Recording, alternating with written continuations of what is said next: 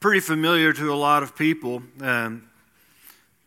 It's only found within the Gospel of Luke. Matter of fact, within the Gospel of Luke is where we find most of the parables some of us are most familiar with. We're looking at the Good Samaritan this morning. Like I said, it's only found in this particular gospel, but Luke also captures the parable of the prodigal son, also the parable of the rich man and Lazarus. This particular parable extends from the return of the 72, which we've been looking at for the last couple of weeks, and Jesus turning his attention to the disciples and telling them how blessed they are because they are seeing things that many prophets and kings desired to see. They were getting to experience it firsthand. And after their return and Jesus' announcement of a blessing to his 12 disciples, a man shows up, beginning in verse 25. And he stands up to put Jesus to the test. Verse 25 tells us that he was a lawyer. The word lawyer there in the Greek is to let us know that this is someone who is well-versed and well-educated within the law of Moses and God's law, and he had spent time reading it and studying it.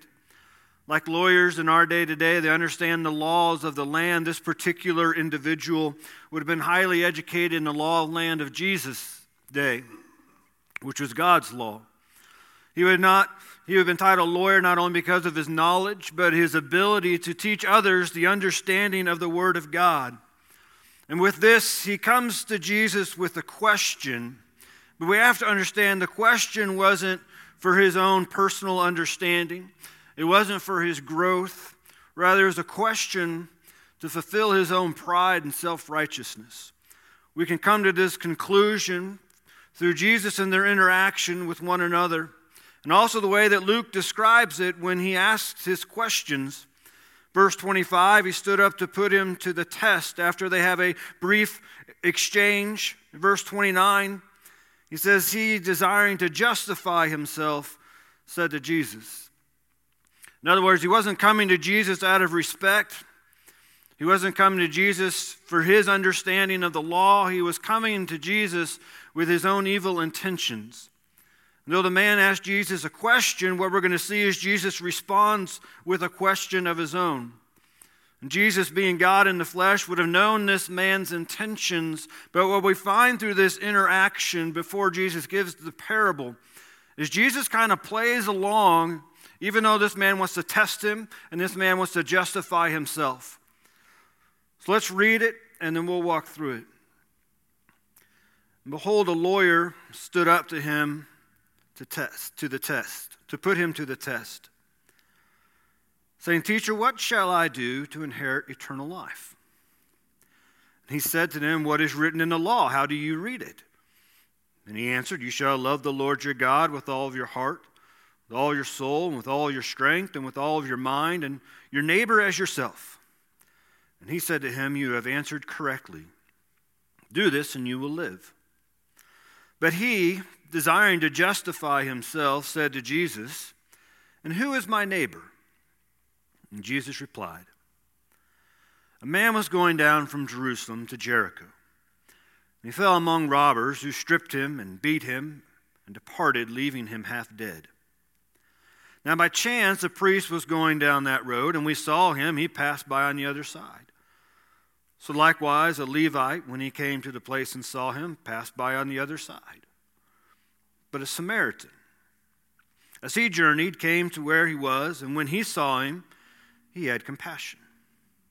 He went to him and bound up his wounds, pouring on oil and wine, and then he set him on his own animal and brought him to an inn and took care of him.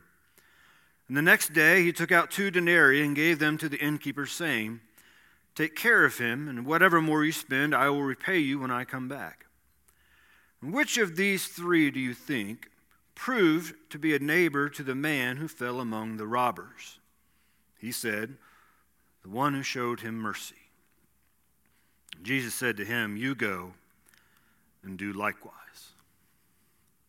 What a great question. Coming to Jesus in verse 25, Teacher, what shall I do to inherit eternal life? What a great question to ask the Son of God. a great question to get understanding. And so Jesus responds to this individual who he would have known to be a lawyer, who would have been well educated in the word. He responds with his own there in verse 26. Well, what is written in the law? How do you read it? How do you interpret it? To the Jews and to Jesus and to this particular lawyer, the law of God was the way of life. It was the instrument that God gave to his people so they could live a life of all things which pertain to holiness. Jesus' question was also his answer, and he paved the way for the parable. The law and the word of God is the measuring rod for everything we do as God's people. Something in life may feel good. It may sound good. It may even look good on paper. But if it doesn't match the Word of God, it's sin.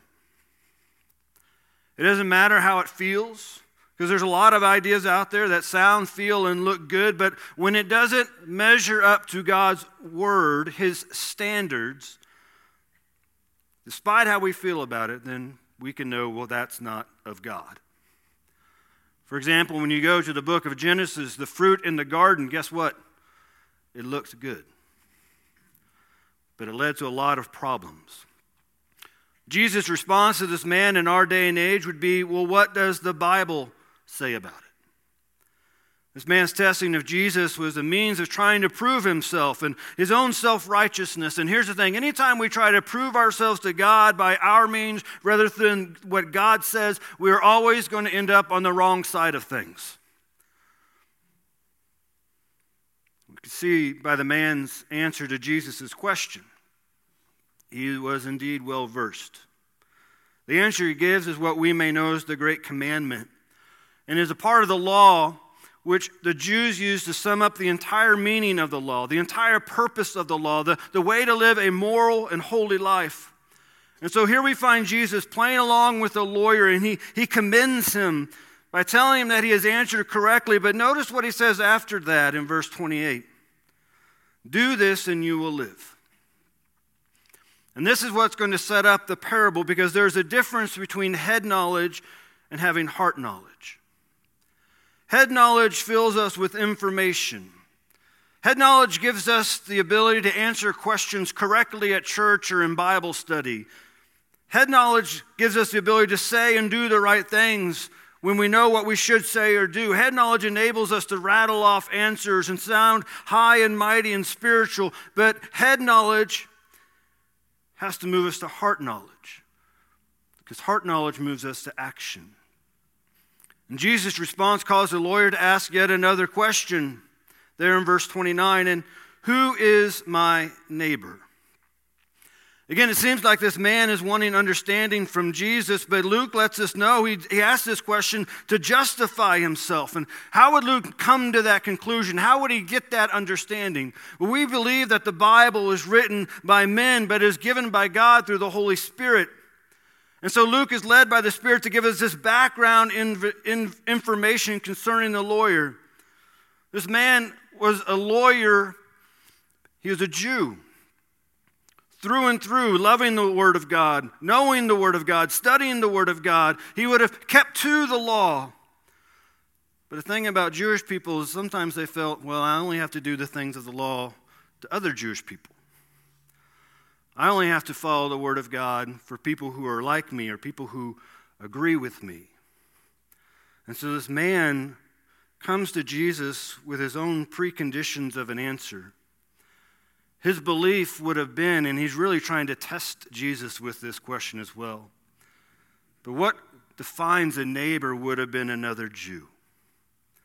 What defines a neighbor would have been someone that he could agree with, that he could get along with. Yet at the end of the parable in verse 36, Jesus once again asks another question to this man. When he says, which of these three do you think proved to be a neighbor to the man who fell among robbers?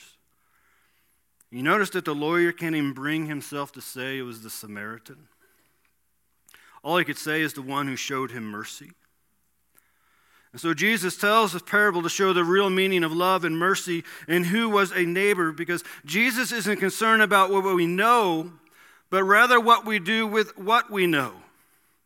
Are we actually going to understand the law and live the law and apply the law? And so this parable begins to be set up like a bad joke. You would read it today like there's a preacher and a deacon and there's a sinner walking on the road. That's probably how Jesus would have told it in our day and age. The road Jesus speaks about within this particular parable, the road from Jerusalem to Jericho, was a 15-mile journey to which Jewish people traveled all the time, and priests and Levites traveled daily. It is believed that at one time there were over 12,000 priests and Levites living in the city of Jericho, but their primary duty had to be done in Jerusalem, and so they would travel along this road. And for each man, the priest and Levite, they would either be returning from fulfilling their religious duties or heading to Jerusalem to fulfill them. Either way, they were busy. Either way, they had things to do. And since the parable does not mention which way they were traveling, we don't know which way they were going, but each of them, the priest and the Levite, were giving duties. And these duties were things they would have to keep to in order to make them ceremonially clean. Jesus doesn't tell us the nationality of the man who got beaten, but it can be assumed that he was a Jew as well. And so here we have a priest who would have to render sacrifices at the temple, and then the Levite would be an individual to help the priest in doing the sacrifices. These two men were at the top of the religious lifestyle for the Jewish people. The mentioning of these two types of individuals within this particular parable is to make us think, if these two can't get it right, then who will? Surely they would act in such a way that would be pleasing to God. Surely they would love their neighbors. Surely they would do the right thing, since they were responsible to lead the people of God and offer sacrifices for the people of God. Yet, Jesus says they each pass by. The priest sees the man beaten and moves to the other side of the road. The Levite comes along, he sees the man, but the reading there in verse 32 says, when he came to the place and saw him, implies that he was right there standing over this man who was half dead, and he moves to the other side of the road. Now, a Jewish individual might rationalize, again, well, they had things to do. They had to keep themselves ceremonially clean in order to do their God-given tasks and calling. But remember the answer the man gave originally. The great commandment, and then he ended, and your neighbor as yourself. Being obedient to the law of God is not just loving God, but it is to be extended into people that God has brought into our life. And so it raises a question. Is there a time when the love of God can override a love for a neighbor? According to Jesus in this parable, the answer is no. Because they're to go hand in hand. Now, when Jesus introduces the Samaritan, that may not mean much to us in this day and age there in verse 33, but to introduce the Samaritan into this particular equation is to introduce the black sheep. Jews hated Samaritans. They looked at them as half-breeds. Jewish people would have no dealing, no conversation with a Samaritan person. If a Samaritan individual invited a Jew over to their house, the Jewish individual would not go. They would believe to be in the presence of a Samaritan would make them unclean before a holy God. They believed the Samaritans were heretics, that they were children of the devil, having no love for them. This is why when we look in John chapter 4 and Jesus has this encounter with the Samaritan woman at the well, that's why she's so taken back and so amazed that he, a Jewish man, is even talking to her. And that he, a Jewish man, actually asked her to give him water. But it's in the parable that the Samaritan, who acts as the hero and the one who loves. He comes to the man. He doesn't avoid him. He takes care of him there on the road. He gives up his own animal so that the man can be carried to the next town or the next inn. He takes on these inconveniences. And then when he gets to the end, guess what he does? He pays for the man's expenses himself. And he tells the innkeeper, hey, when I come back, just take care of him. And when I come back, I will pay anything else that is due. And so Jesus places the Samaritan as the hero of the story, and he's pressing on some very sensitive issues to this lawyer and all the Jewish people that have been listening. In other words, Jesus is beginning to step all over these guys' toes. But just like Jesus and God does with us, God is never aiming for our toes.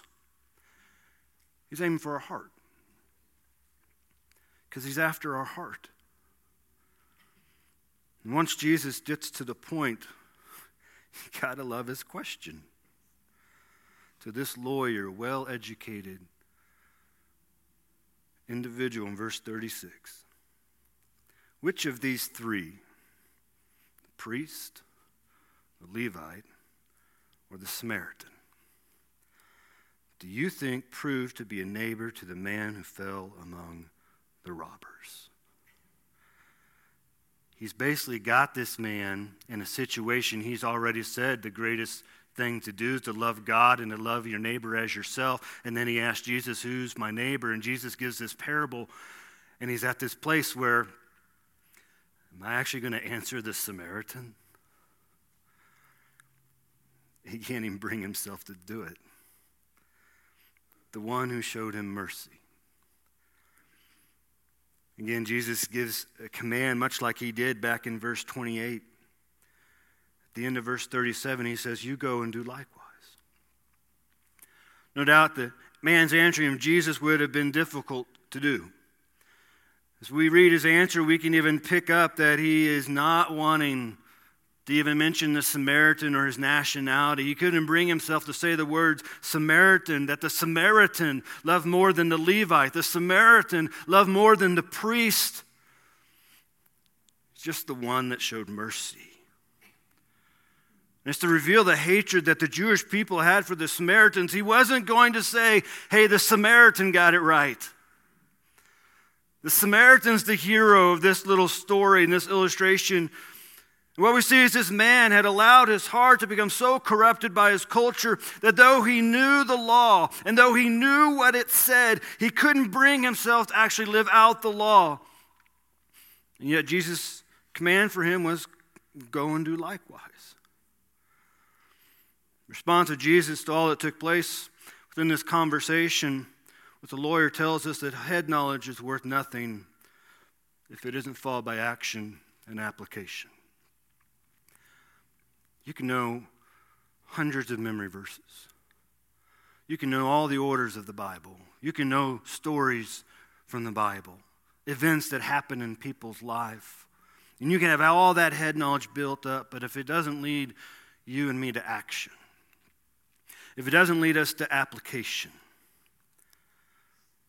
it's worth nothing. Let's put this parable in today's standards. We'll make the priest a pastor. We'll make the Levite a deacon or an elder. And we'll say the Samaritan is a Republican, a Democrat, a homosexual, an atheist, an agnostic, a terrorist, or someone of another world religion, which we might be tempted to look down on and think that they're the enemy. Now, that's the nerve Jesus would hit with the lawyer. To make an individual you're completely opposed to, you think is completely disgusting and worthless. They're the hero. They're the one that loves. You expect a pastor or a deacon or an elder to act in a loving way, just as we would expect any Christian to act in a loving way. But when we become corrupted by our culture and our pride, we end up putting blinders on that keeps us from loving. I mean, have you ever wondered why people turn to homosexuality or other world religions or other ideologies, or people turn to the government before they even turn to the church? I don't think the issue is that we don't love God. I believe we love God just as much as this lawyer loved God, and he loved his word, and he studied it and he read it. The lawyer held the Word of God in such a high standard. He knew it and he taught it.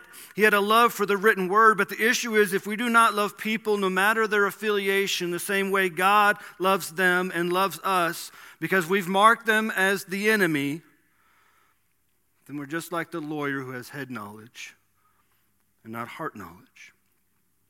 And I understand that we don't agree with certain lifestyles. I understand we probably don't agree with certain political figures. But our enemy isn't a political party or a politician in office. Our enemy isn't the atheist or the agnostic or the Muslim or the Buddhist or the Jehovah's Witness, the evolutionist, the homosexual, the transgender. The Bible says we only have one enemy, and that's the enemy of God. And Satan, and when we hate and show disdain or blame other people for whatever they're doing with their life, we're only allowing ourselves to feel hate for these individuals, and the Lord specifically commands us to love them. I believe we do it because it's easier to blame someone or something we can see, but our true enemy is very deceptive. He'll allow us to point blame on anyone as long as he can get off the hook. The enemy, Satan, is very much alive and active in this world, and he tips individuals to live in sin and to deny God and His Word. Satan is alive and active, but let's not forget, so is our God. And He sits upon the throne, and He will not be moved or shaken. And our God who loves us loves the people we love to point the finger at. He died for them, just as much as He died for us. This ties this parable to what Jesus said to the 72 when they returned and were amazed that they were able to cast demons out in His name. And Jesus told them in verse 18, I saw Satan fall like lightning from heaven.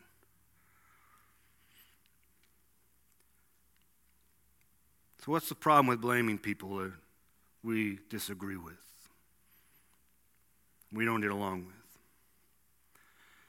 When we blame someone for their struggles with sin, it's very difficult to love them.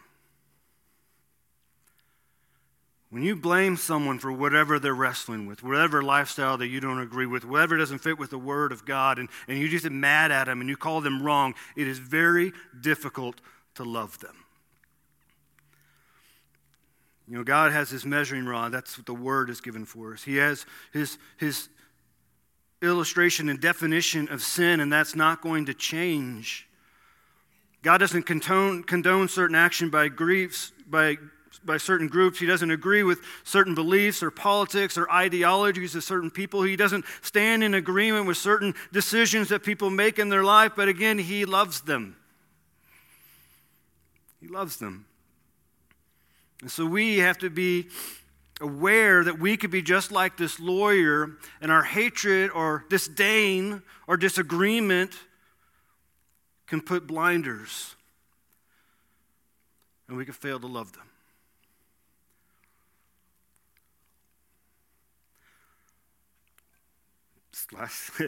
Last week I was spending time with this parable.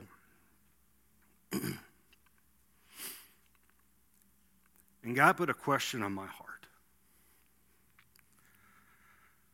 Is there someone I'm so mad at, maybe hate, that I would act just like the priest and the Levite and go to the other side of the road? And one individual came right to my mind. And I'm not going to give you his name, but it was a situation that led to impacting our family and ministry in an incredible way. About left the ministry. And I knew I had to reconcile with him and ask for forgiveness. So I started calling people that may know a way to get in touch with him. Finally, I got in touch with a man who knew how to get in touch. He gave me his number, and so I called this individual up that God had laid upon my heart. He didn't answer. I could say, well, I tried God. I did my best. Called him again. Didn't answer. He probably thinks I'm like a potential spam caller because my phone number's not in his phone, and probably like, well, I don't know. So the second time I called, I left a message. And so I'm going to call you back in 5 minutes. I got something I need to say to you. So I waited a few more minutes. I called back, and he answered. And I struggled to get the words out, but I told him I need to forgive you, and I need you to forgive me, because I have not had any sort of love in my heart towards you. And I won't tell you the rest of the conversation. But after I got off the phone, I felt released. Because I showed love to a neighbor. Someone I had allowed 12 years to have an impact on my heart.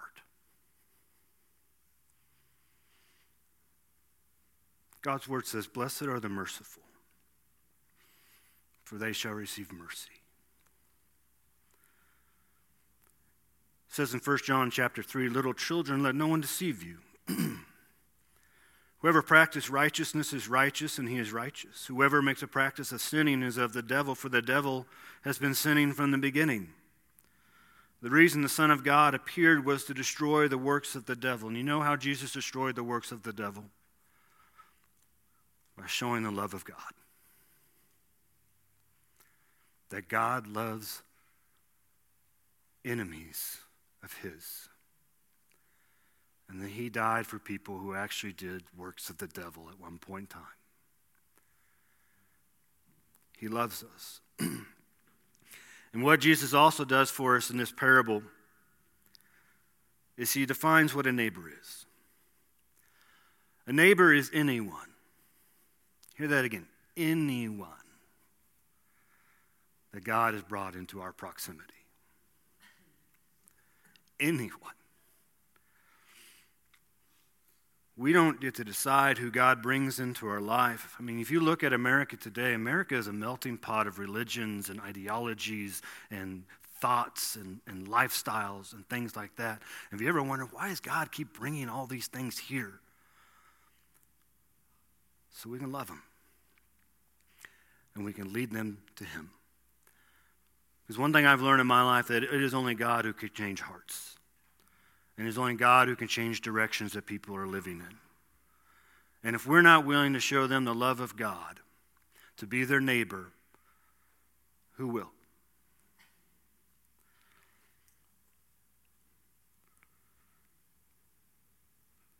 Our Savior is known to be a friend of sinners. And there's a saying that Paul wrote in one of his letters where he said that he is the chief of sinners, or the greatest of sinners, that he is completely the worst. The Apostle Paul, who was commissioned by God to write the majority of the New Testament, says that he is the chief of sinners. Now, if he's the chief, then I don't even think I'd get on the scale. I don't even think I can make the list. Again, God doesn't approve of sinful decisions, but God is fully aware of what causes men and women to make sinful choices and to do things that we might disapprove of, because God knows who the true enemy is, and he knows the only one that can change an individual's heart, change an individual's direction in life, is if God can get a hold of their heart, and they can understand how much he loves them. And guess what? I've said this so many times the last several weeks. Guess who God wants to use to do that? Us. He wants to use us. To go to the people that